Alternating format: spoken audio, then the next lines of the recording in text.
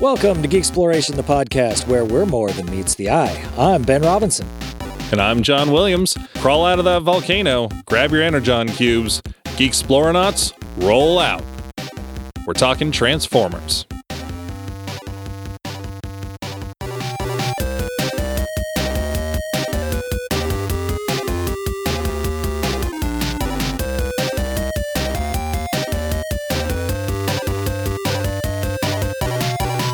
Oh, hi, Ben. Hey, John, how are you today? I'm doing well. It's a beautiful day to talk about some robots in disguise. Hell yeah. And we are joined by a friend of the show, Rick Gualtieri. Hey, guys. He's from the Authors and Dragons podcast, and he is a highfalutin fantasy comedy author. Depending on one's definition of highfalutin. Yeah, well, falutin I think is pretty fast and loose these days. Yeah, and nobody wants to, if you're going to go falutin, you may as well go high. No low falutin here, or mid-range falutin. I don't know. There's a lot less pressure on when you're low falutin. He's a semi-falutin author here. Now that I think about it, Shingles is probably pretty low falutin. Oh, yeah. It's low a couple things. My entire career pretty much comes down to, striving for mediocrity and occasionally almost hitting it. Well, we all have goals. So, Transformers is a topic that is not near and dear to John's heart. No. I mean, yeah, I normally come in gushing, and it's weird. Like, I don't have any disdain for Transformers, and I mean, I would say I like Transformers, but going into it, I realized that my love for it is much more just like general pop culture based. Like I love it because it's a part of everything I love, and it's cool. But I was not a Transformers kid. I never owned a single Transformer. I didn't watch a whole lot of the original series when I was younger, and I don't know. I was one of those kids. I was like the parents back then where I had a Transformer in my hand. I'm like, how the fuck do I get this to work? Like, I couldn't successfully transform a figure when I was a kid. I know what it is. You were one of those GoBot people. That's exactly what I was going to say. Yeah, one of those two-step GoBotters. Yeah. Just wanted to flip a head out and fold some arms in, and you slide were done. something. Yeah. So we figured it'd be a good episode to have Rick on, because Rick, as I understand it, you're a pretty sizable Transformers fan. Oh yeah, I mean I've incorporated into books. I'm surrounded by figurines in my office here, staring down at me judgmentally. I've often said that some of my G1 figures, I've had my kids in my office, and I'd be like, kids, these are Daddy's prized possessions, and one day, Daddy will no longer be with you. But don't get any ideas because they're being buried with Daddy. So I guess we'll start off with first impressions then, huh? Yeah. I guess I'll go since I'm talking. Being the age that we are, I mean, we were born in 82. So we were 2 years old when it debuted. So I don't remember any of the hullabaloo around that. But I do remember as a kid, I think my first experience was seeing the toy commercials and the Saturday morning, actually probably weekday, showings of the Generation 1 Transformers cartoon.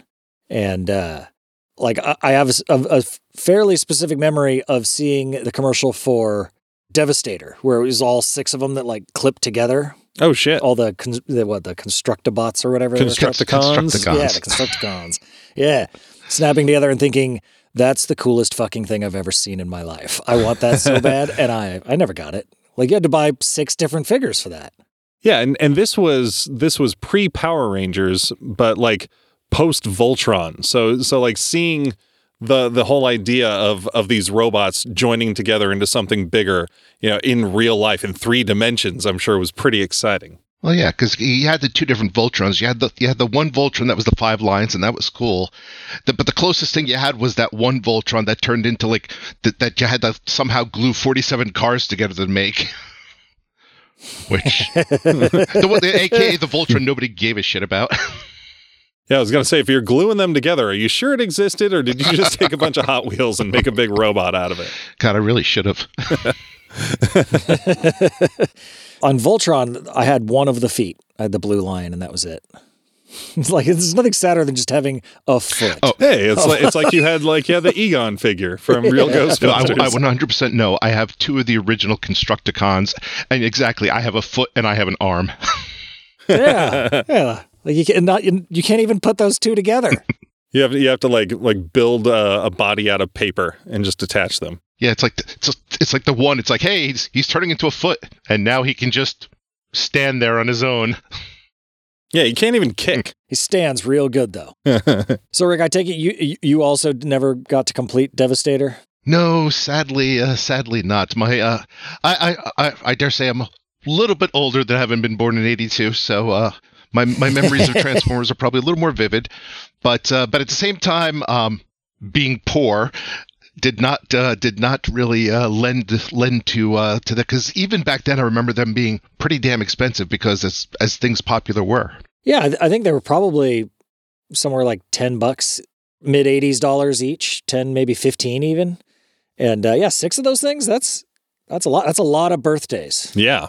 Yeah, you'd really have to coordinate it. Like that is like one of those Christmas things. Like when I would get a shit ton of Batman figures from the same series, like you'd have to get them all at once for a big holiday. Yeah, I mean, I couldn't even earn this working because I lived on a block where there was a bunch of like old ladies and stuff, so there was always plenty of driveways to shovel. But then you'd spend 6 hours shoveling a driveway, and they'd hand you like 3 nickels. Shit, it's like a sitcom, but in real life. Ew. Shovel that shit right back onto their driveway. So Rick, what was your back in 1992 or whenever you were born? What was your first impression? Well, I remember my first impression was GoBots came out first, or at least I saw GoBots, and I was like, okay, that's kind of cool. Didn't really do anything for me. And then I started the commercials for the Transformers comic book, and my first thought was, they're already ripping off GoBots. So my first thing was a little bit negative, but then the cartoon came out, and the cool thing about the cartoon was, I mean, looking back at it from 30 years later, it is a little bit, but I remember thinking, as a kid watching the cartoon, like, holy crap, they're not dumbing this down. The bad guys are actually bad, and like the good guys are actually trying to kill them, and I was like, this is pretty damn cool. Yeah, because GoBots as a cartoon was kind of goofy and very. It seemed more like a kid's show than Transformers did. Like Transformers, it seemed like it had stakes to some degree. Yeah, like GoBots was like Cheeseball City. I saw a little clip in my limited research, and it was almost like it was Transformers by way of like Snarf and Orko. Yeah. Just everyone was a goof. Yeah, they took the most annoying character in GoBots, which was Scooter, and they made him the main character. And yeah, it was just like every time he was on screen, I remember just watching, going, this is like nails on a chalkboard. Yeah, it was more Smurfs and less G.I. Joe. I mean, I guess I couldn't blame him. I mean, this was back in the day when, like, you also had, like, He-Man on, and everything with He-Man was, like, okay, well, it's good versus evil, but, the evil really isn't that evil, and, like, we're not going to punch them that hard, and there's a lesson at the end of each show, and, oh, my God, let me just tell you how much I hated being told a lesson at the end of each friggin' show. Fuck you and your morals. I want to see He-Man split Skeletor's skull. Come on, just grab him, rip that skull off, and just be like, it's like, hey kids, the moral of today's story is, sometimes bad guys, you gotta fuck them up. Yeah. I mean, that's one good thing that Transformers had going for it, is that they were robots, so they could go fucking all out on each other. It wasn't like G.I. Joe where, like, someone couldn't get shot or they had to be shown jumping out of the plane to safety. These are fucking robots. Yeah. Whatever, let them wail on each other. Yeah, they explode, and you can put them back together if you really need to. Like, death doesn't have to be permanent with a robot. Yeah. Yeah, I mean, I remember there was one episode where the Decepticons capture Optimus Prime, and they literally just saw him to pieces. Oh, no, they go RoboCop 2 on him? Yep. No one's sawing Duke up in G.I. Joe. Wait for the rated R movie for them to be able to pull that off. Well, my first impression was not of the cartoons at all. I had a buddy up the street. It was, I don't think I've talked about this buddy. So different buddy. Whoa, weird. Wow, you had more than 2 friends? My neighborhood Jesus. was. I got so lucky. I just drove through my neighborhood with the lady and the kid the other day, and just reminiscing. I was like, holy shit! Like I got lucky. I had a lot of neighborhood friends in our teeny little neighborhood.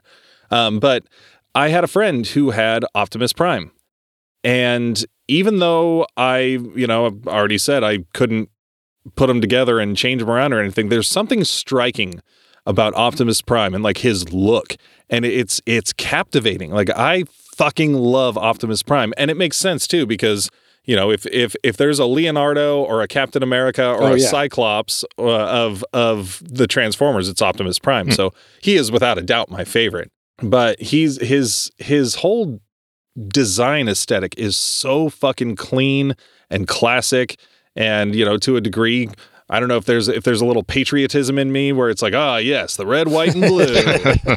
But it was seeing that figure before I'd ever seen the show, because I mean I didn't watch the show a bunch as a kid.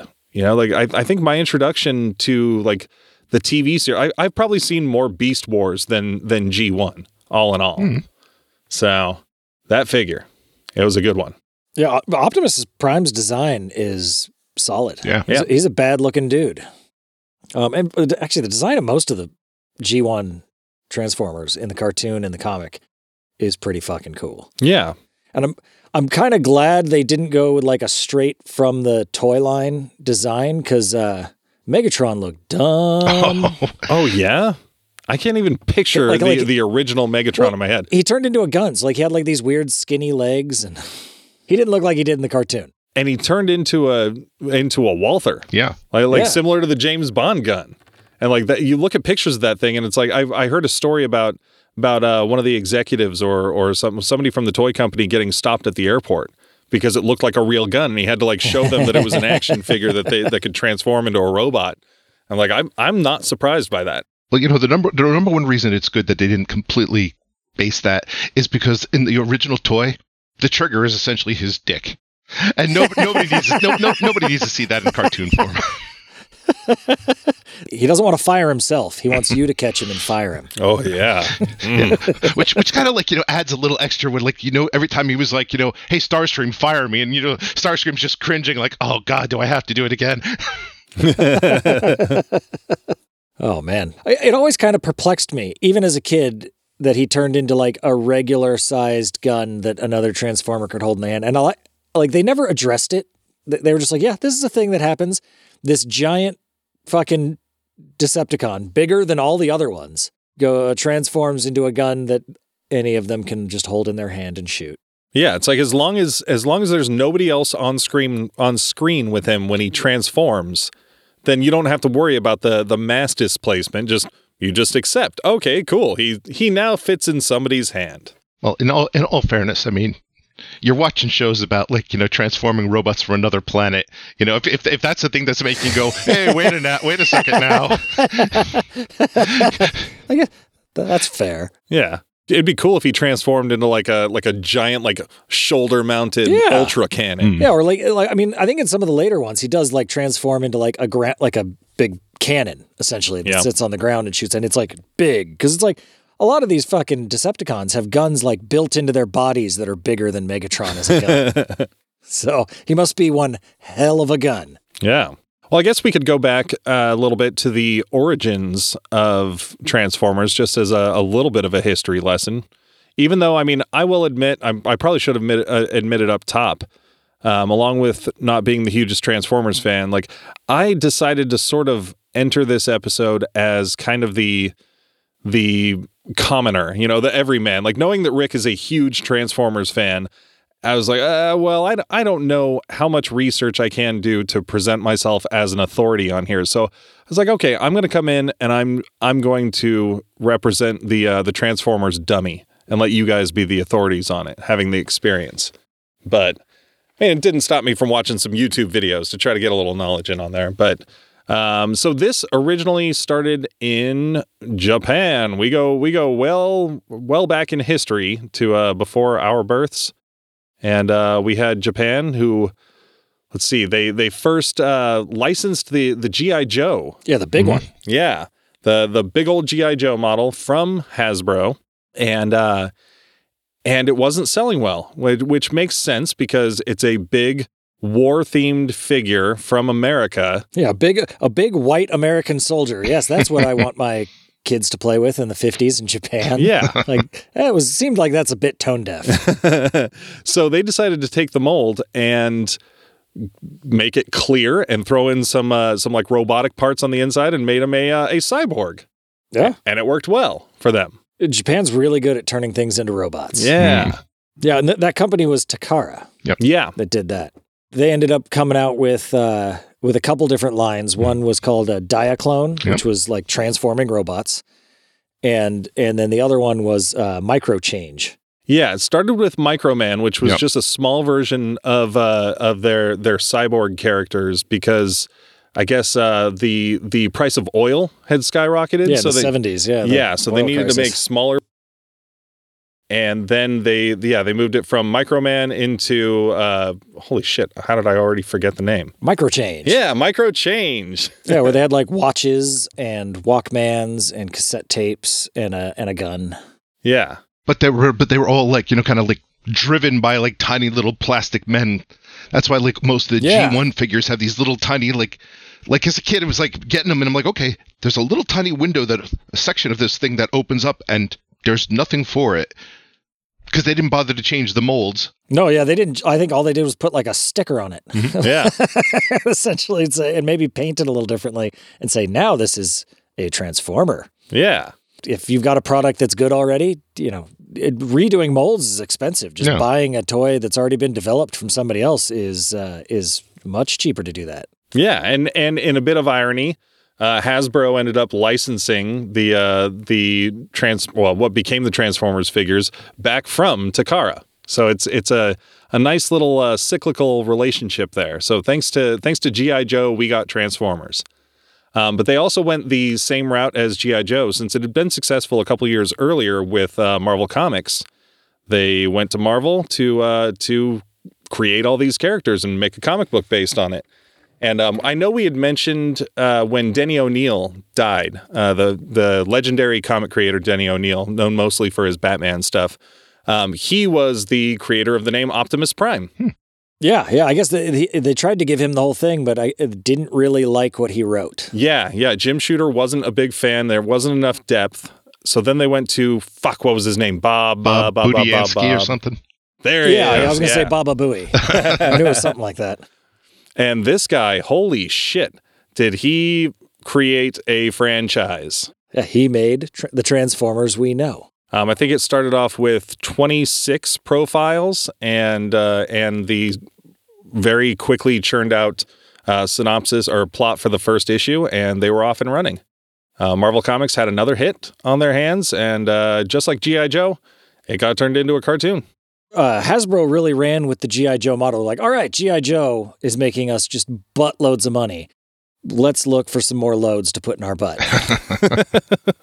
And they found them in Japan. Money butt loads. and it worked. Transformers was super popular. It made a shit ton of money. Oh yeah, it's the toy line that refuses to die. I mean, every time like it runs its course, there's like a year or two, and then suddenly it's like back again. Absolutely. I mean, you can still go to the store right now and buy Transformers figures. Which is crazy. Yeah, would you say there's like a holy trinity of like Transformers, G.I. Joe, and Ninja Turtles? Like, would those be like? Yeah, I think so. Or I guess we need one more for the Mount Rushmore of action figure properties. I'm not sure if there Batman. is a third one. Like Masters of the Universe didn't come back. Like the other ones stuck around. There's still Ninja Turtles. There's still G.I. Joe. There's still Transformers. What are you talking about? Masters of the Universe didn't come back. I mean, it's taken bigger breaks. Yeah. And not as many cartoon series. Okay, I guess that's fair. I bet you can't go to sensitive. I bet you can't go to Target right now and buy yourself a He-Man figure. Bullshit. They got those new retro play ones. You know something? Masters Universe and Thundercats are probably on the same level there. You know. Yeah. Oh man, I was at Walmart last night, and the fucking Masters of the Universe is making that comeback with those retro play ones with the more articulation. And then they're re-releasing Battle Cat and like some of the vehicles and the little hero construct ones, those little teeny tiny ones. There's a flocked Panther. I should have bought it. Yeah, but they're selling those to 30-year-old men, not to children. It's true. There's no kids out there that give a shit about He-Man anymore. And that Netflix series that's coming out is not for kids. No, it's not. That is purely nostalgia for dudes like us. Yeah, I guess that's more akin to the fact that they're selling Aliens and Predator figures now again really? at Walmart. Yeah, it's really bizarre. It turns out the man-child market is bigger than the actual child market. That's probably the only good thing about being an adult is basically me sitting down and going, what am I going to watch tonight? I'm going to turn on the new She-Ra cartoon, and I'm not going to give a flying fuck if my family doesn't want to watch it with me. Yeah, fuck them. Man, I got to get me one of those relationships, or maybe I just need to stop being such a pussy. The cartoon, like we talked about it briefly, but I think there's probably a little bit more to say. Yeah, I would say so. I think we'd be doing it a disservice if we're just like, and then Beast Wars. Yeah. Yeah. So, Rick, what are some of your memories from childhood with what is now known as the G1 cartoon series? Well, I mean, they knocked that out of the park with with the voice acting. Peter Cullen essentially doing his version of John Wayne as as Optimus Prime. Then you had Frank Welker, who was just perfect as Megatron. You had Chris Latta come in and do Starscream. There was just, they created these iconic voices that other voice actors have come in and kind of emulated, but they've really never replaced. Yeah, I mean, if you're doing an Optimus voice, you're doing Peter Cullen's voice. Like his was so commanding and so brilliant that clearly it made an impact because they brought him back for the Michael Bay movies. He is the voice of Optimus Prime. Absolutely, and there's not even many times where people have tried to do it without him, right? Yeah, I don't think he was Optimus Primal in Beast Wars, no, he wasn't. But I don't know that for sure. No, but I mean that Optimus Primal's a different character. That's not Optimus Prime, so that's okay. Yeah, but they're still Optimus kind of Prime, emulating that same nobility. It's not like you have this noble Optimus Prime and then Optimus Prime was like, "Sup? want to eat some bananas, man?" Yeah, and I really liked that they seemed to take the characters more seriously than a lot of cartoons. I enjoyed that Megatron as the main villain was not a bumbling fool. The bumbling fool was Starscream. Yeah. And he was, he was this kind of lieutenant that was always trying to strive for power and shit. He kind of fit the Cobra Commander model, except it was obvious that his dick wasn't as big as he was making it sound. I can't remember his name, even though you just said it, Rick, but wasn't that also the voice of Cobra Commander? Yes, same guy. Yeah. That tracks. Yeah, that motherfucker. Frank Welker did Megatron, also did Soundwave's voice. I mean, that was just the coolest voice on TV. Just that modulated... Oh, yeah. Soundwave was my favorite Transformer. I fucking love Soundwave. He just sounded cool, and he looked cool, and he had the cassettes would pop out of his chest, and he had a little pterodactyl and a little dog. Well, and Frank Welker himself, what would the landscape of 80s and beyond cartoons look like without Frank Welker? Or I mean, I guess before 80s too, if you had fucking Scooby-Doo. Yeah. He is so brilliant that he can do anything from Megatron and Claw from Inspector Gadget to Nibbler in Futurama. Yeah, the man's a legend. Yeah. I would like to hang out with him one day. It seems like every time we do any animated series, his name's there. Because he was part of the soundscape of our childhood. Yeah, we talked about him doing Ray Stans on the Ghostbusters. And Slimer, or the real Ghostbusters. Oh, yeah. Now, one thing that really stood out for me, one of the things that almost every 80s cartoon had in common was that the main good guy, the Optimus Prime, the He-Man, the Lion-O, they were infallible. They never did any wrong, and nobody ever gave them any shit. And one of the things I loved was when they introduced the Dinobots, and that right there, that was like my eyes glued to the screen, because growing up, I wanted to be a paleontologist, so I was all about the dinosaurs. So first of all, they introduced robots that turned into dinosaurs, and that was an I must have money to buy these. But then in the next episode, they basically said, these guys don't really like Optimus Prime, and they're going to try to kill him. And that was just kind of a new dimension for kids' cartoons, really. Yeah, they gave no shits about Optimus's authority at all, which made sense. Like, they crashed on Earth, and most of the Autobots stayed dormant in a volcano for, 4 million years, I think. Millions of years. The Dinobots were around, way before, like, they were just doing their own thing way before that. And they're like, well, fuck, who are you coming up in here and fucking getting all preachy? We want to fucking crush shit and fucking be awesome dinosaurs. Fuck you. And I like that attitude. Yeah.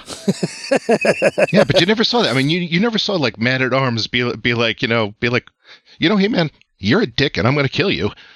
It just didn't happen. It's not like Panther at any time said, Lino kind of sucks. What if we got rid of him and made me the leader? Yeah. Why are we taking orders from this kid? Here comes Fisto looking for his leading role. Bend over, He-Man. I got something for you. It almost seemed not more adult, because I mean, you watch the shows. They're not adult in any way, really. But the characters seem a bit more complex and a bit more. I'm not even sure what the right word for it is. Maybe like 3-note as opposed to like a 1-note character. Exactly. They had multiple notes. Yeah, because they had their own motivations, because like they were doing, they still had to take out the Decepticons and try and protect Earth while they were there, and you had like the couple humans that like helped them out that were more or less inconsequential to the plots. Who are the, like there was Spike. Was that the kid or the dad? That was the kid. Okay, yeah. And he had the suit with the little bubble helmet. Yeah. Because I mean, I would venture to say that most of my G1 cartoon knowledge comes from the 1986 movie, Transformers the movie. I fucking love that movie. Yeah, I mean, not being a big Transformers fan, like I've got so much love for that. Like just starting with the fucking theme song. Like probably a few times a year that song will just pop in my head, and I'll have to search it out on YouTube just to watch it, because it's that. Oh, sorry, nobody wants to hear me just do a one voice version of that whole song, but like I will be singing it the rest of the day, because they took that original brilliant jingle from the commercials. Back in the day with just the Transformers robots in disguise, and that is such a brilliant fucking hook. But then they did to it what the G.I. Joe movie did for the G.I. Joe song. Mm-hmm. Like they just made it so fucking like robust and badass. Like it gets me so jazzed every time I hear that song. Like right now, I'm getting chills. It's solid 80s like power rock too. Yeah. But getting back to what you're saying about about not exactly being adult. Well, Transformers, the movie kind of took it that way, because they took their most popular character and they absolutely killed the shit out of him. Yeah, they killed it. They killed a ton of them. They murdered the fuck out of those guys. Like G1 was fucking toast. Yeah, they wiped them the fuck out. Like I think it's like the first 10 minutes of the movie or something, when Megatron storms in, he just starts fucking capping fools. Yeah, just fucking murdering them. That's like nightmare fuel for kids. Yeah. Why is this happening? Is Optimus gonna be okay? No. They also dropped a good hard shit in that movie. Yeah. Oh yeah. When they're firing at what's that big gold thing called? I don't even remember. Unicron. Unicron. Yeah. When they're firing at Unicron, I'm like, yeah, we got him. And they're like, he's not even here. It's like, oh shit. Like, yeah. Like, they just said shit in Transformers. This is awesome. Well, and talking about voice acting too, like in that movie, they've got Eric Idle, Orson Welles, Leonard Nimoy. Yeah. Judd Nelson was Hot Rod, I think. Was it? Was that it? And fucking Robert Stack is Ultra Magnus. Like I love Ultra Magnus. I think he's another one of those characters that just has such a rad fucking design. Mm-hmm. So I was okay with him carrying the Allspark. Is that what I see? Every like statement I make has a question mark on it, because I'm like, oh fuck, I'm here with an expert. So yeah, and I'm trying not to be that guy, but I have to be that guy. Matrix of leadership. Oh, is that what it was? Okay. Yeah, you're here to be that guy. Yes, please be that guy. Well, and Robert Stack's got the gravitas in his voice for that role. Like he's got that just air of like, this guy knows what he's talking about. He's an authority. Well, also the cool thing is, because I have the G1 Ultra Magnus figure, and the thing is, it's 2 toys in one. It transforms into a white Optimus Prime figure, and then it plugs into, like, I guess, a car carrier? The rest of it that turns into essentially a suit of armor. Oh, fuck yeah. Yeah, those toys are so fucking cool. Well, and you know, we can't talk about the movie without the what was remade famous in Boogie Nights with the that "You've Got the Touch" song. Oh yeah, you've got the power. I mean, speaking of rockin' power ballads, dude, like I love that song so fucking much. Like I want that to play like at my wedding. Like even though it's not customary for like the groom to stroll up the aisle to music, like I want to. It's such like a fucking power anthem. I need to make like a workout mix that's just that over and over again, and I probably would actually work out. Well, Weird Al even has a song on the soundtrack. Does he really? Dare to be stupid. No, it was Dare to be stupid. Dare to be stupid is in there, isn't it? Did I say enough of Dare before that got out to where it sounds like I almost knew what I was talking about? I was like, Dare, and I was like, wait, no, John, you don't know this for sure. Why would you say this? Yeah, I forgot about that. I meant to watch that movie before we recorded this, but I just didn't get around to it. I mean, I've seen that movie like a dozen times. It's just been a while since I watched it last. Yeah, and, it's always a good rewatch. I meant to watch it last night, and it fell apart. But I am a little bummed. And I think personally, of the G.I. Joe movie and the Transformers movie, I think I like the Transformers movie more. I think it's my favorite of the two, even though I really like the G.I. Joe movie. Yeah. I think it's a bit better. I think that's fair. And you know, the similar to the G.I. Joe movie versus series, like the production quality was so amped up for the movie that for me it's hard to go back to the original series where everything's just a bit more simplistic. I mean, especially in that opening with Unicron, like just the massive detail in everything as he's just destroying that planet ? Yep. Be that guy, Rick. Yeah. Okay. Sorry. No. And then, so remind me, everybody, like what turns Megatron into Galvatron? So basically, even though, you know, Megatron kind of like killed Optimus Prime in that fight, which was totally Hot Rod's fault, by the way. He survived. He survived, but he got the shit beat out of him. So, for some reason, as they were flying away in space, the guy who's flying him, Astrotrain, is like, "Oh, it's too heavy in space where there's no gravity, so you have to throw somebody out." So Starscream, of course, is like, "Well, gee, who can we throw it? Oh, well, Megatron. Bye." He's incredibly heavy. That He's motherfucker. huge. Yeah, and Unicron finds him and is basically like I could destroy you, or you could become my servant, and I'll make you 10 times as powerful and cooler, you know. And Megatron's like, At first, Megatron's like, well, fuck you, and then he realizes, oh wait, you're not fooling about the destroy me part. So he's like, oh okay, let's do this. So he got Silver Surfered by Unicron's Galactus. Yep, pretty much. And then he comes back and fucks up Starscream. Oh yeah, like disintegrates him, man. Like he just like crumbles to dust. That shit was rad. Yeah, they were not pulling any punches in that movie. No, like, well, and I guess that was like the directive from Hasbro. Like, all right, we need a new line of toys. Kill everyone. Yep. And apparently that did not work out well for them, because once people caught on, they were not pleased that all the characters that they love and were invested in were dead. It's weird because they didn't do that with G.I. Joe. They weren't like, all right, kill off Duke, kill off Snake Eyes. They're like, no, let's put out 7 more different variants of Snake Eyes. Well, yeah, I mean, and they did sort of do that second run where all of a sudden they're, you know, like Duke wasn't really around, and they had a bunch of new Joes that I personally didn't give a shit about. That's when they changed Snake Eyes' design. But they didn't kill him. They did in G.I. Joe Retaliation. Yeah, well, you know, case studies of things not to do. That's probably one of them. Well, the thing is, they even went beyond that, because like in the 3rd season, there's an episode called Dark Awakening where they kind of bring back Optimus Prime as a zombie. And it's like not only did he bring him back, but they defile his corpse, because at the end he essentially gets the shit blown out of him again. Why can't they just leave Optimus alone? So Hasbro was all about, like, you know, all about fuck this guy.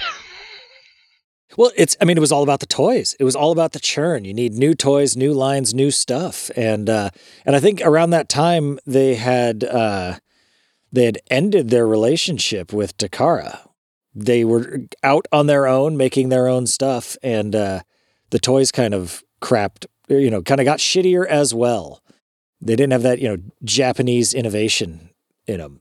Yeah, and then so when was it? Was it at the end of the G1 series when they did the return of Optimus Prime? Yeah, like a 2-episode resurrection for him. I guess their apology to to the fans was basically a scene where like Optimus Prime punches out Rodimus Prime and lays him out. Good, because okay, I don't know if this is a hot take or not in the Transformers verse, but I was always just like supremely let down at the end of Transformers the movie that Hot Rod of all people became the leader and became Rodimus Prime. It just seemed really dumb. He seemed like a character that didn't warrant that kind of position. Yeah. Like Ultra Magnus makes sense that he would be the guardian of the matrix of leadership. Mm-hmm. Yes. All right. But, Hot Rod, it'd be like making Jubilee the leader of the X-Men or something. Charles Xavier's on his deathbed. It's like, Cyclops, come here. It's like, yes, I want the new leader to be that person there. It's like, what? Yeah. Oh, what the fuck? And they're like, oh, yeah, and you're dead, Cyclops. Yeah. I mean, I was one of those people where I was like, why are they making this guy the leader? And then in the episodes after that, he wasn't even a very good leader. So it was just compounded. So they brought Optimus Prime back, and I heard that they like reissued a bunch of the old G1 figures, with slightly updated paint jobs or stickers or whatnot. But then the series itself took a break for a few years. Actually, that paint job stuff took place after the break. So Optimus Prime came back. Then they did the whole Headmaster, Target Master line, which was kind of cool, but by then it was kind of running out of steam.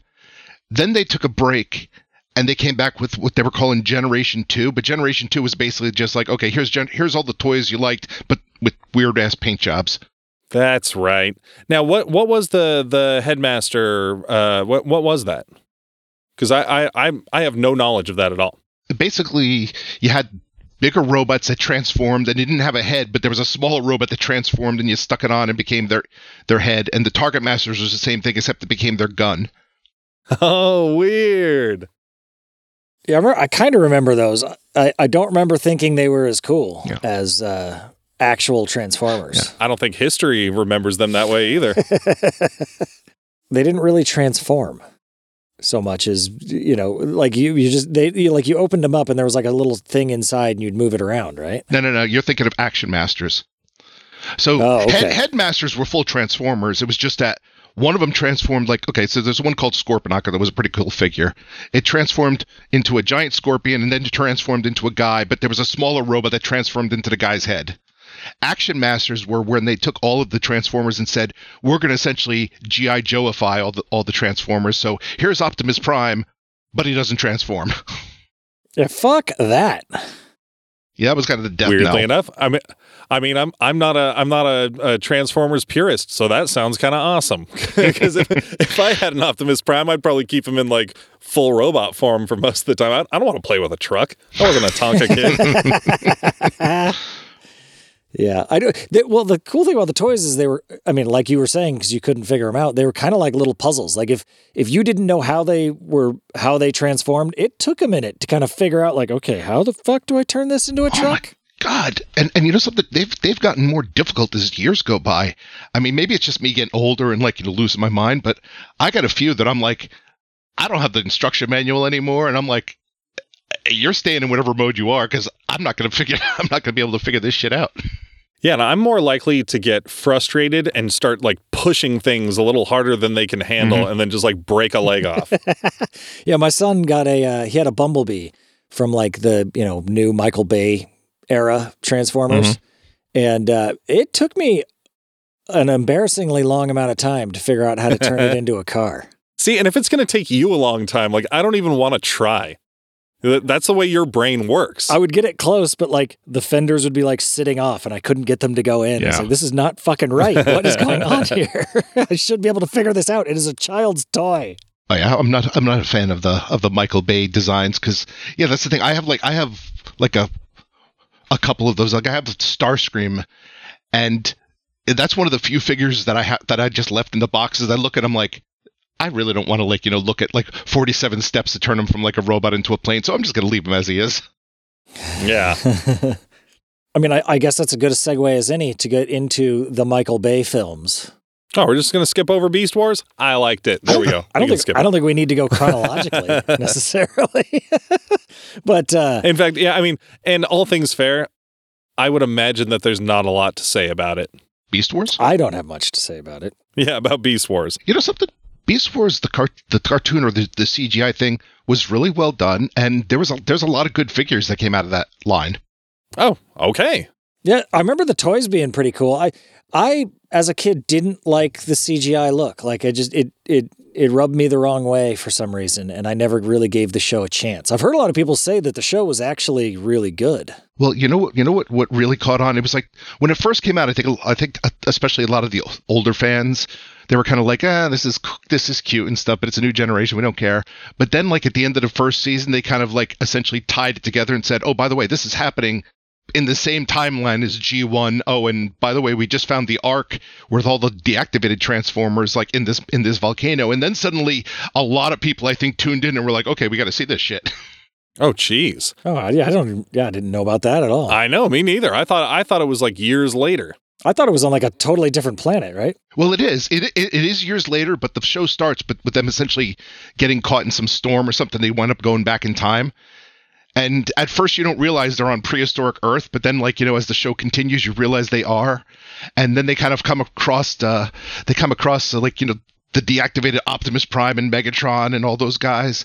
And the entire story kind of revolves around the bad guys trying to blow up the old Transformers and the good guys essentially trying to save them. Oh, wow. That's pretty cool. Yeah, apparently I didn't get that deep in the series. I remember watching a lot of it. Like, I feel like it played in syndication like in the mornings. And I may have even been in high school at this point. Oh, yeah, I guess mid-90s. Yeah, yeah, that's not far off. Would have been, yeah. Yeah. But yeah, I enjoyed that. And then I had just heard about Beast Machines that came after that. Beast Machines was awful. That's what I heard. I saw some of the designs and it looked terrible. Yeah. For as good as Beast Wars ended, Beast Machines kind of just took all that goodwill and just took a steaming shit on it.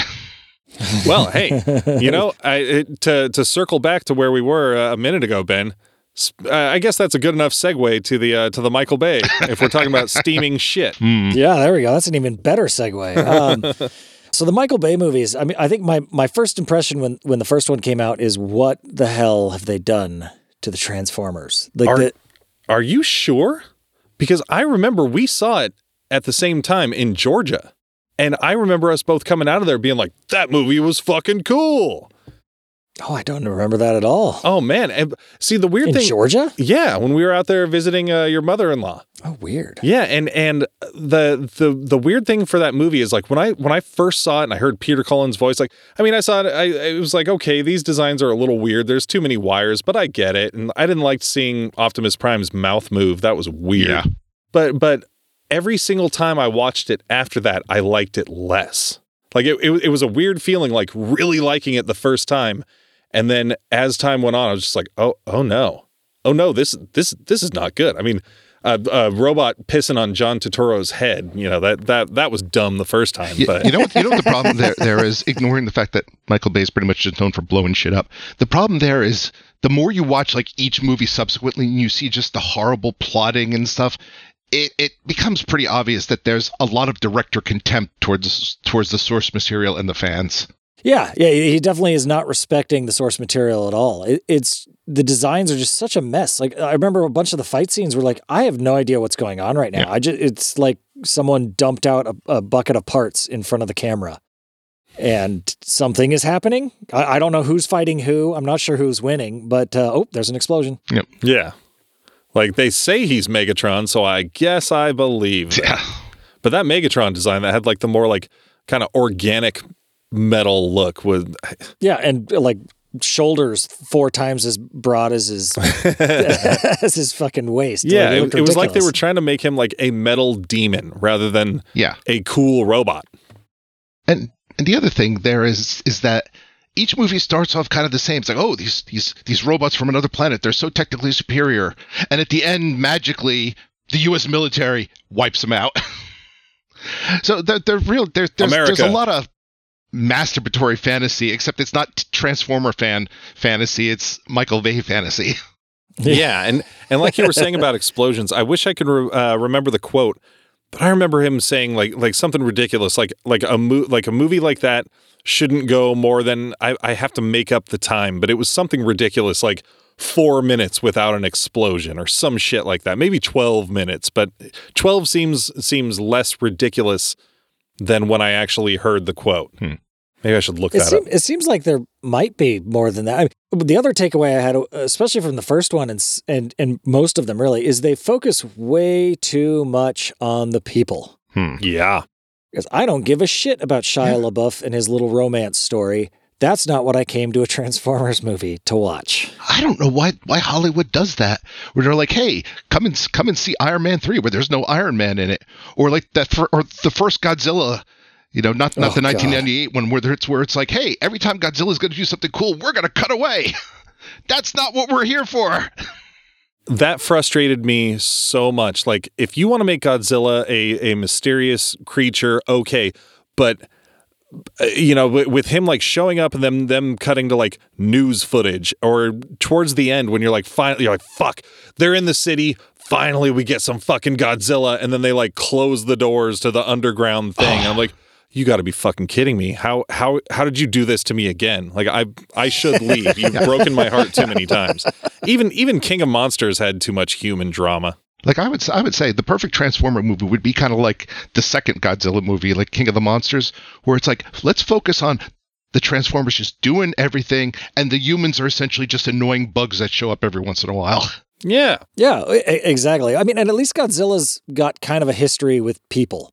Like, even the old Godzilla movies, there was a lot of people in them. But Transformers, like, yeah, sure, there was a kid and like his dad and stuff in the cartoon, but they were just kind of there, and they were never taking the spotlight away from the Transformers. And nobody went to a Transformers movie to see Shia LaBeouf. Yeah, and that was the great thing about like the Decepticon. Like, okay, the Autobots, they made friends. That made sense that they had a couple little pets or so. But like the Decepticons, they never tried to do any of that. Basically, humans were just garbage to them. And I'm like, they're like insects to be wiped off their windshield. It's a 40-foot tall robot. Why do they want my opinion? Yeah. Yeah, they give no shits about the inhabitants of this planet. I'm having trouble finding the quote from Michael Bay, but just talking about the explosions in the first Transformers movie, minus credits, the movie is 136 minutes long. There are 208 explosions in there, so it's approximately 1.53 explosions per minute. Jesus. Average. That's insane. The other thing, they're so CGI heavy. It's not good CGI. Like the fidelity of it isn't terrible, I guess, but it doesn't have any weight to it at all. It's not like Jurassic Park where the camera's shaking and the car moves and things happen. It's just like, oh, look, there's a 30,000 pound, or probably more than that, I don't know, like 30 ton Transformer on top of a shipping container, and it doesn't even fucking move when they land on it. It just it made it all seem not real. Oh yeah. And I mean, just the cinematography of, okay, we're going to make every single robot dull gray and essentially look like a pile of garbage. So you're right. It's like when you're watching the battle scenes, you're like, I have no idea what's going on. Yeah, precisely. And in, what was it, Bumblebee, where they went back to like the retro design on Bumblebee, and at the very end they show up and Optimus Prime actually looks like he's fucking supposed to for like 1 minute. Oh, I don't think I know I never saw the movie, but there's an actual like more classic looking Optimus. Yeah. Oh, that's cool. But it's unfortunate because it's like he just shows up and he's like, I'm Optimus Prime. And then that's it. Yeah. And like, fuck, what? But when you see it, you're like, if they had made that the design for all the movies, it would have looked so much fucking better. It would have been so rad. And some of the special effects in Bumblebee were kind of hinky. Like they were not great, but I mean, just alone, just like seeing, okay, because one of the things that Michael Bay first said when, like, when he was doing, he's like, I'm redesigning all the Transformers because trust me, they don't look good as they are in their normal mode. And that was just pretty much just proved that he was just bullshitting, changing for the sake of, I'm trying to make this my own because fuck you, fans. Yeah. Absolutely. Well, and in Bumblebee, I have to give them a little bit of credit because they did a better job of like, they had a lot of shots where like Bumblebee's inside a house and doing stuff. And so it looked like he was interacting with the environment more. Whereas in the earlier ones, they were very clearly just superimposed upon a still background. Whereas in Bumblebee, they had more shots where they were filming things moving around without anything in there and then adding it in to interact with the environment a little bit better. It was still not a great movie, but because it's basically focuses on, Bumblebee's relationship with some teenage girl that I have no idea what her name is, because I've seen the movie and it is probably the best of the Transformers movies, but best doesn't make it really good enough. I'll be that guy. Haley Steinfeld. Yes. But it's just they can't get away from the people, and I don't care about the people. Yeah. I want to see Transformers, and I actually started watching. I only got through like 3 episodes. The new War for Cybertron animated series that came out on Netflix. And one good thing I can say about it: there's no people in it. It's all Transformers all the fucking time, and that alone makes it is an improvement. All in all, the animation I liked. I like the look of it. They've all got a good classic look to them. It's kind of a weird combination of it's like a cell shaded CGI. Yeah, I only saw a minute of it when I showed up here, and it was interesting because it doesn't look as cheeseball as like the old the flat animated stuff that has the cell shading trying to make it look 3D, but it's still it's weird. Yeah, and like Prime's got like cracks and shit in his body, and as he moves, they kind of have, like, you can tell there is a 3D model there, and then they just put this kind of the cell shaded thing, so it gives it kind of that classic look while still being digitally animated. Yeah, and, definitely 3 dimensions still. Yeah, or consistent at least. I think I like it. I think it looks good. Although it always kind of weirds me out when they do that, where it's like, okay, I've been walking around with this with the same crack. It's like, dude, you don't have blowtorches or something? Yeah, get that shit fixed. Yeah, man. Isn't there like Weldatron or something? Well, see, and that's something that I was thinking about with the designs, taking G1 designs and putting them in the Michael Bay movie. Like, if he really wanted to add in like extra like rivets and like plate lines and stuff on there to make it, so it's not just like a giant chunk of metal for a boot, I would understand that. And that would probably look really good. But just that mess that they made it into, like, it's so unnecessary. But you could make something look badass and logically constructed, because what's a good model for that? Check out Pacific Rim. Yeah. Fuck yeah. Those suits are fucking badass, right? It's more than a suit. It's like a mech. Yeah.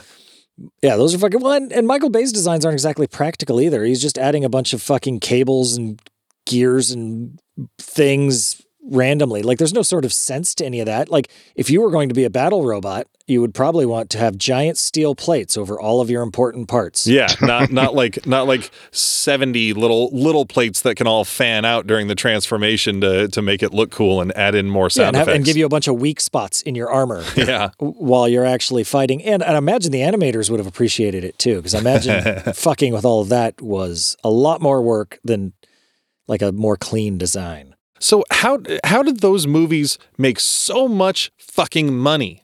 Like, even like the 4th and 5th ones made, because there were 6, right? Or were there only 5? Well, you already said why, John. 1.5 explosions per minute. Like, it was whatever it was, the one before the last one made over $1 billion. That's bonkers. Like, because everyone agrees that those movies are trash. Well, yeah. Like, nobody is arguing for the merits of the storytelling or quality of the flicks. I don't know. It just baffles me. Something, there are certain things where even if you do it badly, people are going to still. I mean, come on. I mean, let's look at a Phantom Menace or like, you know, Attack of the Clones.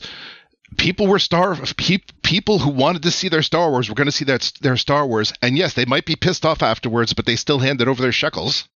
Yeah, it's true. Well, and America likes big dumb action, and it's definitely big dumb action. Like if you just want to go and turn brain off, watch explosion for an hour and a half, Michael Bay's your man. It's what he does.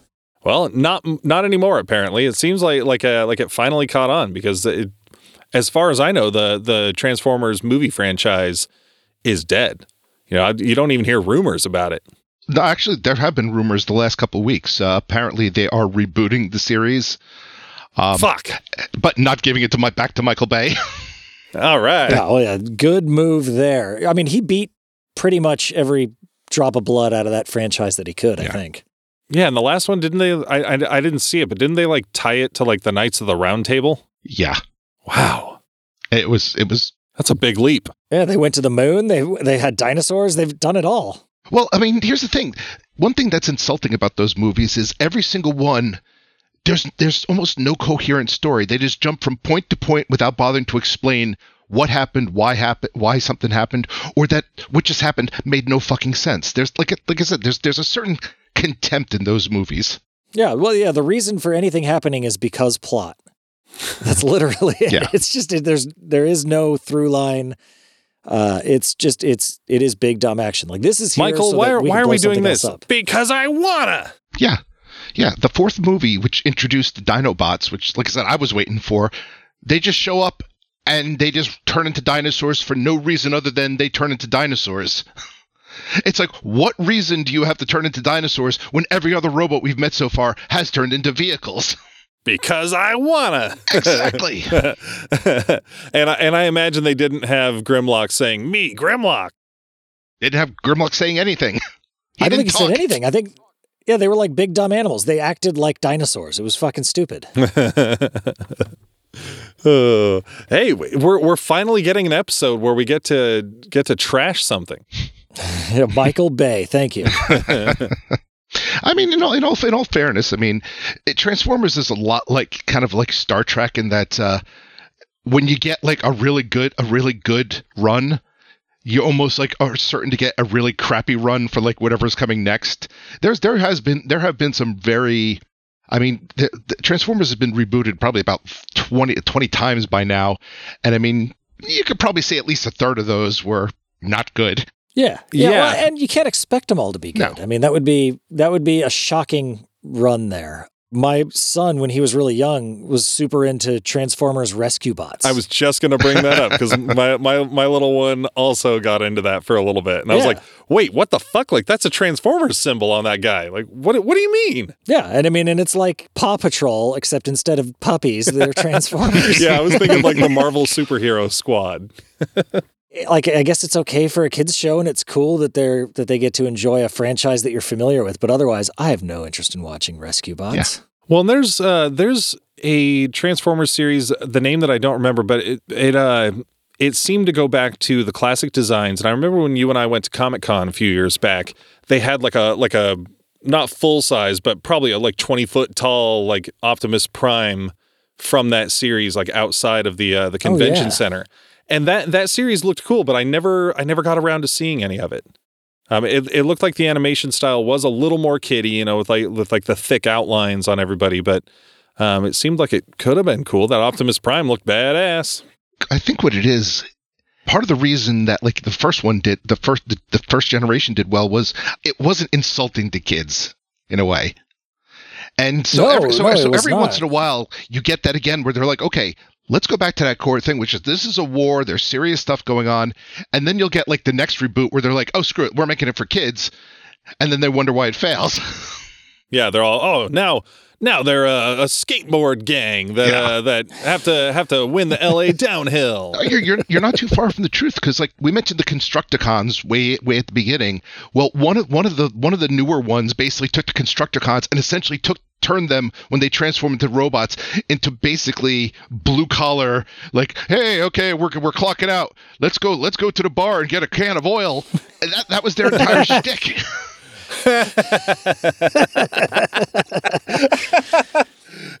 What are you doing after work, Bill? I don't know. The wife's bitching at me to come home. Yeah. Doesn't like me hanging out at the oil bar. Wow. So, I guess one of the things we haven't really covered yet is video games. And Yeah. honestly, I'm not sure I was trying to think of Transformers games I'd played. I know there was one on the NES when I was a kid, and I played it and didn't get into it. I don't remember much about it other than not really liking it. But then when I was looking at it, like stuff like there was a couple for Xbox 360 that looked fucking rad that I don't think I ever played, that I went to try and like download. But they're not available on the Microsoft Store for download. Like they're on there. I played those ones. Yeah, Devastation and Fall of Cybertron. The two best ones were, I think it was like War for Cybertron and Fall of Cybertron. And those are really good games. Those are like AAA titles right there. But there's also been a lot of crap games. Like Devastation was fun, but not that great. It looked kind of shallow. It looked kind of like a brawler. They looked fucking cool because it looked like you were playing a slightly better version of the cartoon. Yeah, I mean, that's what makes it cool. But you're right, it's a shallow game. But the two other ones, those are like, I guess they're kind of like the two other ones I mentioned. They're basically third-person RPGs in a way, and they're really well done. There's a lot of story in them. There's a lot of ways to upgrade your characters. You play multiple characters through it, and the production values on those are really good. In fact, I'm sad they only made 2 games. I was like, guys, you made a boatload of money off of this. Give us more.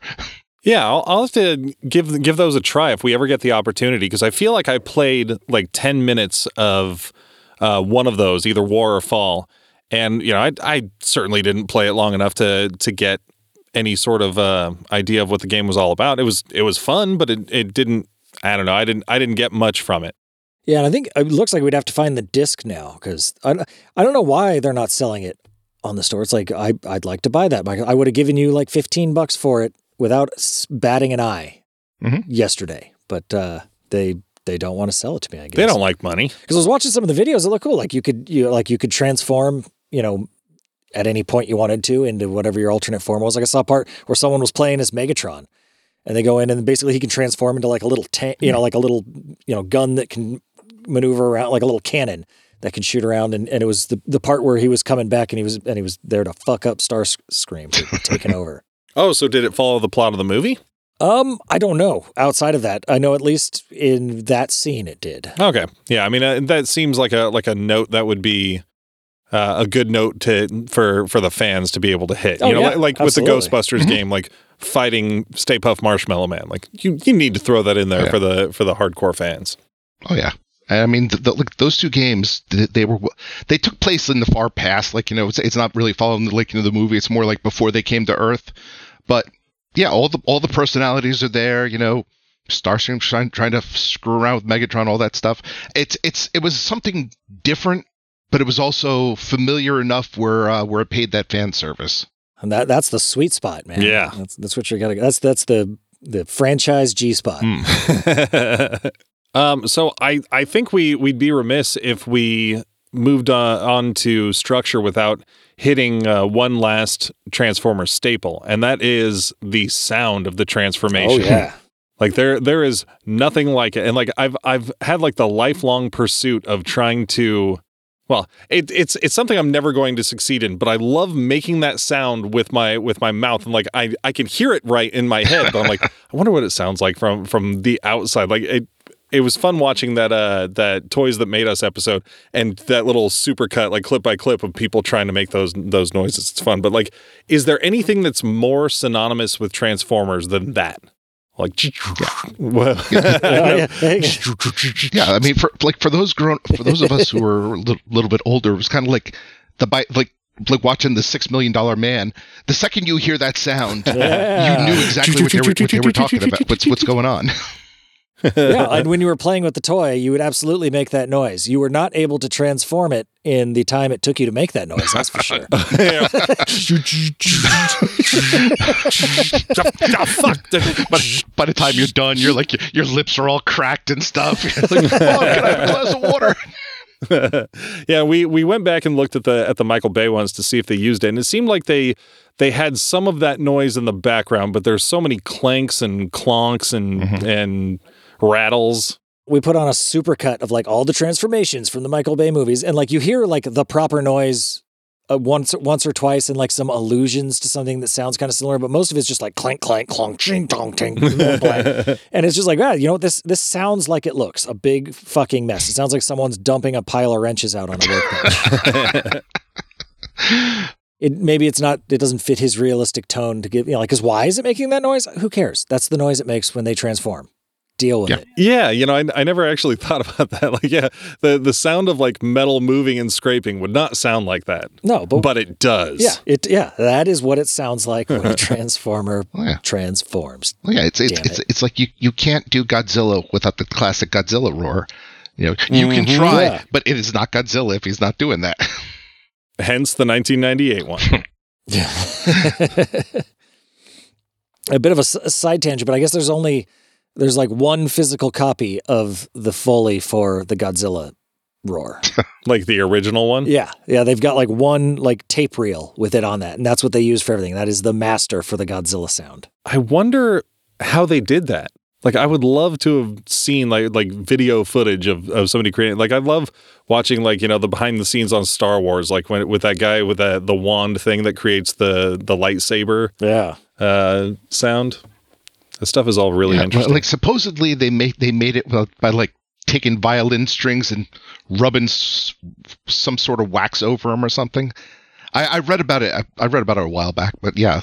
For which noise? The Godzilla noise. Roar. Awesome. Like, what a cool job. Like, that's cool. Like, there's some Japanese guy out there that's like, yeah, I made the Godzilla noise. That was me. Yeah, I have a feeling with the Transformers noise. It was somebody on the cartoon. Some sound guy, and it was probably something stupid where he's like, let me just throw this in there for now until I come up with something better. Yeah. He had a little synthesizer and just played like three separate little tones at the same time. It fucking worked. It's in my brain now. And if I hear it, I know exactly what it means. Yeah. Oh, yeah. So what do you guys say? Do you think it's time for a little break? Yeah, I think so. Dragon Ball Z, One Piece, Naruto, all things that we love, all manga that were originally published in the legendary magazine Weekly Shonen Jump. But not every series can run for 300 chapters and have a hit anime. This is David. This is Jordan. We're the hosts of Shonen Flop. Each episode, we look at manga that ran in Jump that didn't quite make it. We discuss what it did wrong, what it did right, how the series could have turned itself around, and ultimately, was it a flop or not? We're on all your favorite podcast apps, and you can find us at shonenflop.com. Keep on flopping, floppers. Well, welcome back, gentlemen. Hey. So, as we do, on to structure. Yeah, so I guess favorite use in pop culture. Yeah. And this one's been around long enough that there's bound to be at least a few examples. Yeah. Mm-hmm. I am not scared at all that you and I are going to have the same one, because mine's a little bit out of left field. You know, I'm not being the huge Transformers fan, but all right, with that set up, just go right into it. So this is another one of those things that is pop culture. You know, like, do you pick your favorite toy, your favorite series? I'm not sure, but I'm not going to do either one of those because I don't really have strong opinions on them. So my favorite use in pop culture is in one of my favorite movies ever. I mean, it's up there. In the movie Big. Ah, you stole mine. Wait, for real? Yeah. Wait, are you serious? Oh, no. Yes, I am. Okay, well then I will turn the honors over to our guest. Go ahead. It's because we're both going to say the same thing. Go ahead. Yeah, no, I love how he's in this meeting. You know, Josh Baskin. He's a 13-year-old in a 30-year-old body, and he's, you know, everyone's talking about corporate business and marketing strategies and shit, and he's just sitting here playing with this building transformer, which I mean, it's definitely not a real transformer, right? No. Okay. And it's a skyscraper, you know, and you know, he just sort of like raises his hand. He's like, I don't get it. And he's like, what don't you get? And he's like, well, it's a building. Like, what's fun about that? and the scene is so brilliant in just juxtaposing like how adults think about toys and how children think about toys, and seeing a true man child, just being like, what the fuck is this? Like, I don't want to play with this.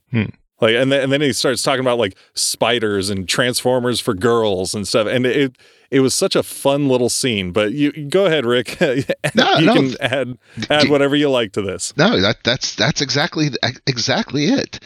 I mean, more than once. I mean, I will admit my brain is probably a little immature for my age, but yeah, more than once I'll watch a toy commercial and be looking at it going, why is this supposed to be fun?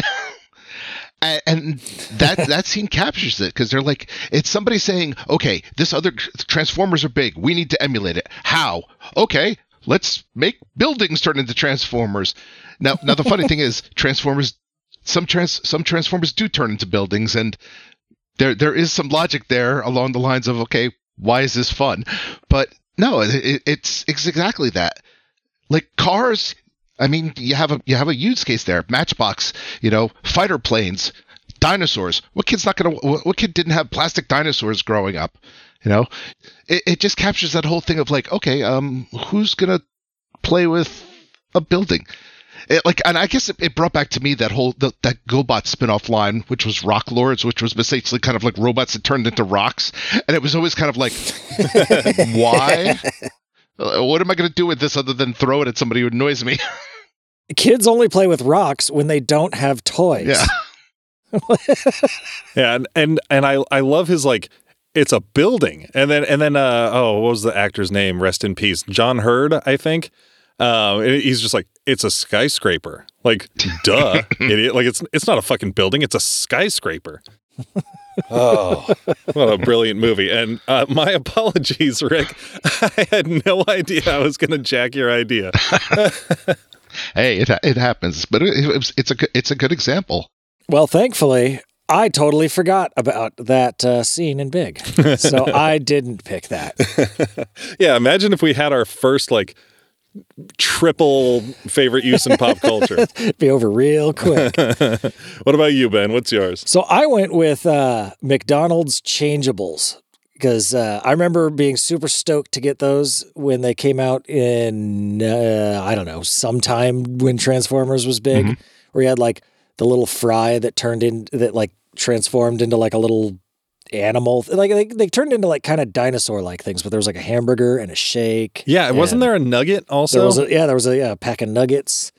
And my favorite was the hot cakes that turned into the hot cakes thing that turned into a pterodactyl. Oh, that's fucking brilliant. Like I remember the fries and I remember the nuggets. Yeah. No, wow. Yeah. That's a good call. Yeah. It was they were cool. Like I remember being stoked to get them, and I had them for fucking years, and they were just cashing in on the Transformers craze, that, hey, we have these things that turn into other things. We can do that with our foodstuffs and give it to kids as a toy.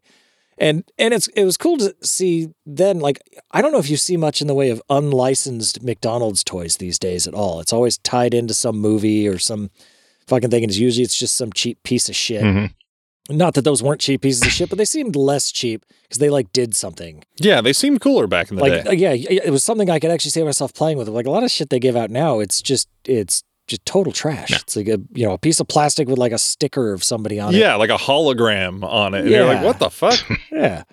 So it was, I mean, that was kind of the heyday of McDonald's toys too. They came out with some pretty cool shit. Yeah. And yeah, McDonald's toys these days, I don't get it. They actually had an earlier version where instead of like turning into McDonald's things, I don't know if it was Burger King or McDonald's, but one of them actually had knockoff, like, okay, a robot that turned into a helicopter, a robot that turned into a space shuttle, and none of them were good, but they were definitely good enough that I wanted a damn Happy Meal. No, yeah, absolutely. I mean, you only expect so much from a toy you get for free with a meal, and having a robot that transforms into a helicopter, that sounds fucking totally rad. Yeah. To get in a Happy Meal. All right. Well, fortunately, that gave me time to think of another. Oh, awesome! Oh, yeah. All right. Well, first, a quick stop to jack myself off. I will just say that I'm such a big Transformers fan that not every single one of my books, but I would say maybe at least 3/4 of my book, I I always find a way to slip more than meets the eye as a phrase into it. Yeah. Have you been able to get robots in disguise into there? That one, It's a little, that one, no, but little more difficult. But actually, a Transformer figure is a major plot point in probably my best-selling book. Awesome. Yeah, so somebody just winds up with this Transformers figure that he finds at an auction, and he's so insanely enamored of it that he essentially empowers it with a bit of his life force, and it essentially becomes the equivalent of a cross to vampires. That's fucking awesome. Yeah, it gave me a reason to write the line, "The power of Prime compels you, bitches." But anyway, Well, I was going to ask what figure it was, so I'm assuming it was Optimus. oh yeah, I mean, he's a pretty righteous dude. I could see him, scaring some vampires off.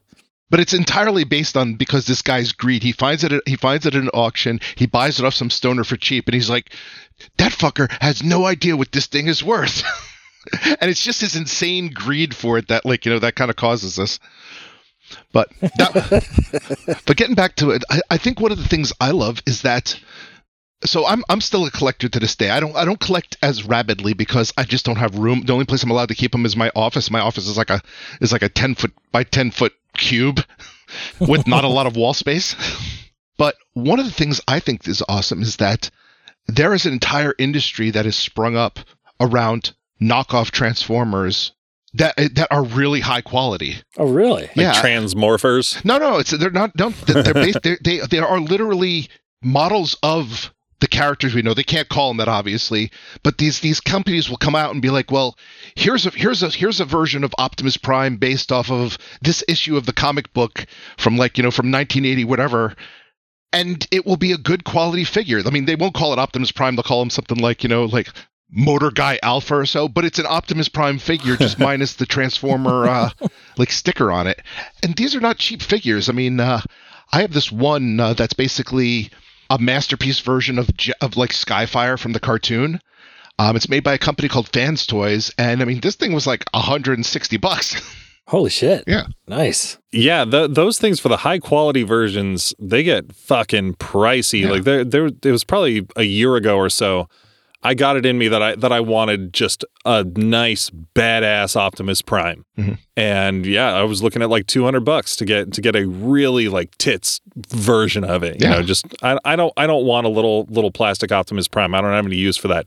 But if there's something that can sit on my shelf that looks good and high quality, yeah. And that's the market. They're selling these to collectors. Those are people that are willing to shell out some real money if you put the time into making a quality product. Yeah.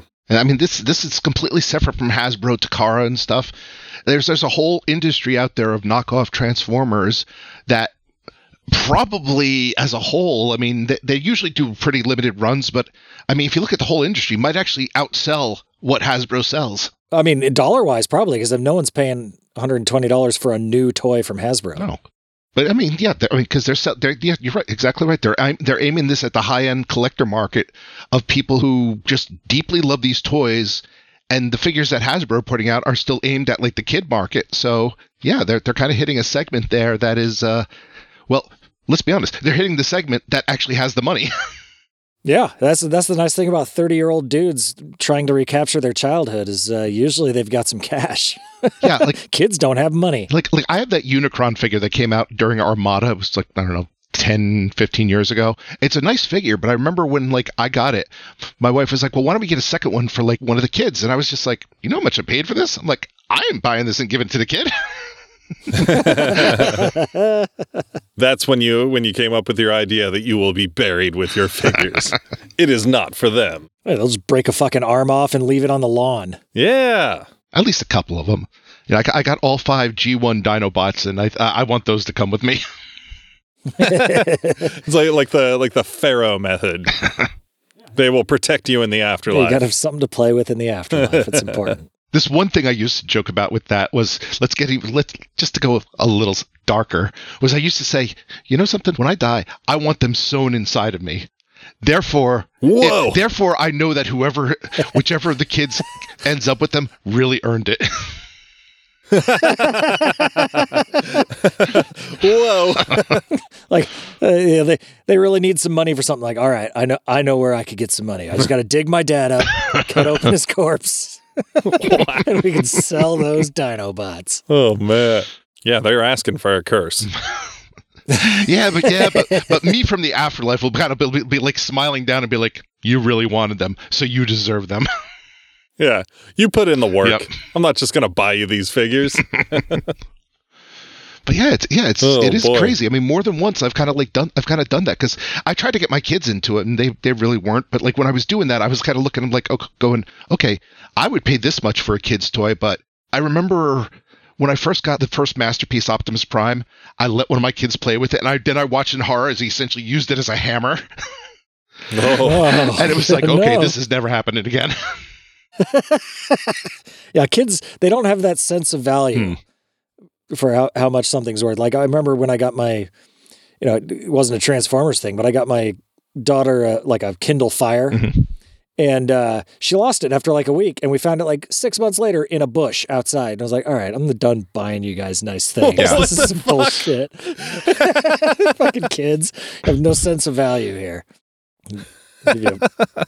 Oh, So I guess one word review time. yeah. I'm not sure. I'm struggling to come up with a good one. Still. Well, I mean, good one or not, I've got one.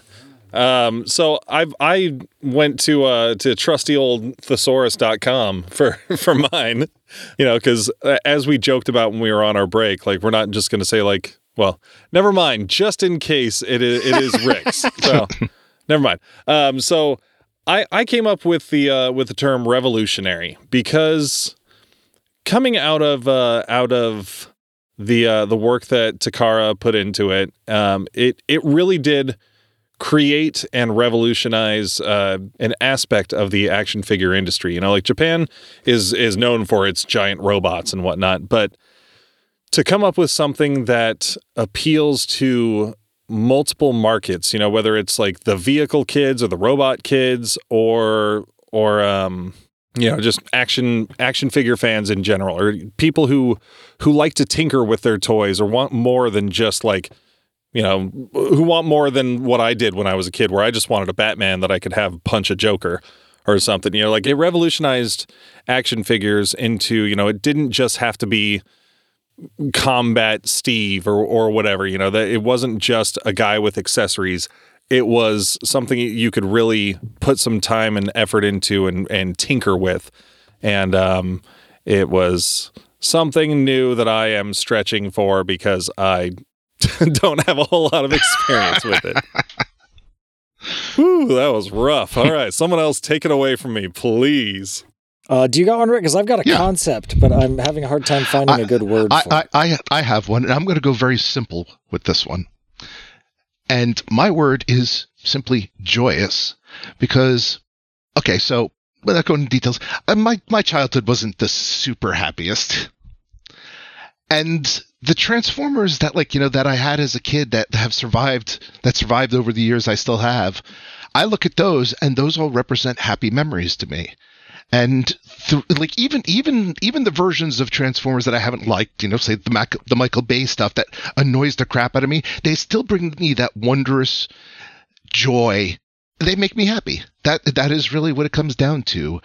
Even some figures that I have that are okay, so for a while there, my wife was like, every year for Christmas, she'd get me like one Transformer or so, and she doesn't really know what to buy, so it would usually not be a very good one. But even so, it's like, there's still that joy of saying, it might not be my favorite thing, part of a toy line that I love. And it's pretty much why my office is surrounded by them. It's like, I can sit in here and look at them, and just looking at them just makes the day a little bit better. Yeah, fuck yeah. Yeah, that's awesome to have something that brings such like a pure light to you. Yeah, I think I've got a similar. Well, my girlfriend won't really buy me Superman action figures or anything because she's so afraid that it's going to be something that I don't want. Because when you've got a fascination like that permeates your life so fully, like somebody will be like, oh hey, happy birthday! I found a Superman toothpick holder, and you're like, oh, okay, it's Superman, thanks. But you know, the really great ones that people find, you know, Yeah. I will admit, we got into a fight one year because, and I wasn't trying to be mean about it, but like I said, my wife, she doesn't know Transformers. So for 3 years in a row, she got me the same Blue Streak figure.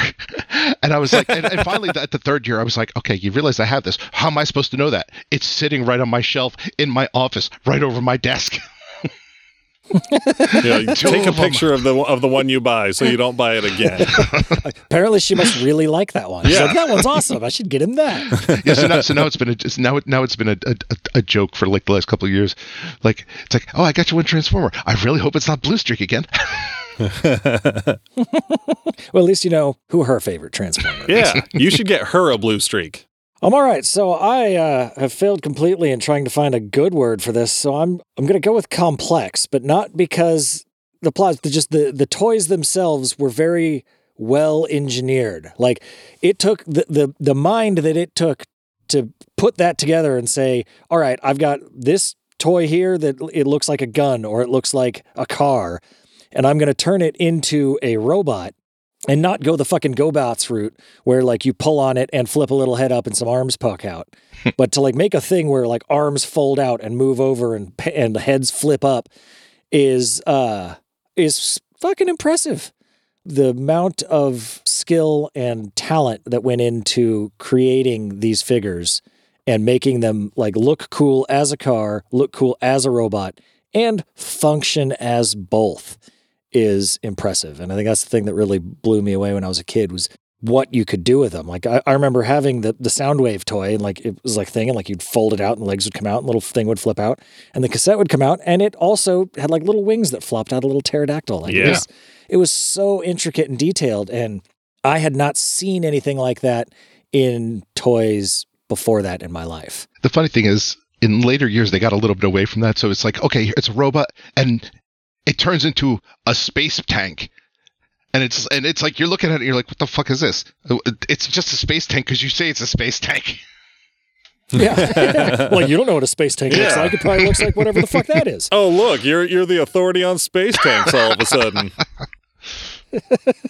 So, and the show wasn't really complex necessarily, but but I did like that it didn't treat you as a fool as a kid. Yeah, like it didn't talk down to you. It was willing to give you a little bit more depth and character and you know, respect that you could deal with some more complex issues than a lot of kids shows did at that time.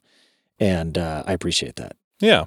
I don't think that was a shitty one word. Yeah, I was looking for a better word that encapsulated all that, and maybe there just isn't one. No, you found it. Yeah, works for me. All right, well, thank you very much, folks, for rolling out with us today, and thank you, Rick, for joining us on the show. It was a lot of fun, and I feel like you brought a lot to the show that I could not bring, so I appreciate that. Thank you for having me on, because nobody in my life wants to hear me talk about this stuff. So. Well, you want to go ahead and plug yourself, sell yourself to our listeners? Oh, sure. I mean, I would say you can find me at rickgualtieri.com, but since nobody can spell that, if you're looking for any of my books, they're out on audio, ebook, or paperback. My big series, just take a look for Bill the Vampire, Bill of the Dead, or if you're into horror, take a look at Bigfoot Hunters. Nice. I will. Yeah, I'll put a link to rickgualtieri.com so people don't have to worry about spelling it. Yeah. I wouldn't know how to spell it or say it. It's hard. I barely know how to spell it. You had to work at it for a while. And if you want to find us, folks, you can hit us up on Facebook at Geeksploration, the podcast page. We're on Instagram at Geeksploration Podcast, Twitter at GeekSplorePod. You can shoot us a line at email at geeksplorationpodcast.com. Yes, that is correct. And or you can give us a call at 916-ORC-TURD. That is ORCTURD, like the turd of an orc. And if you enjoyed the show, why don't you stop by and give us a 5-Energon review at Apple Podcasts or Podchaser. We do have merch available at shop.geeksplorationpodcast.com. And as always, our theme song was Cruisin' for Goblins by Kevin MacLeod of Incompetech.com. And remember, Wisdom cannot be granted. It must be earned, sometimes at a cost.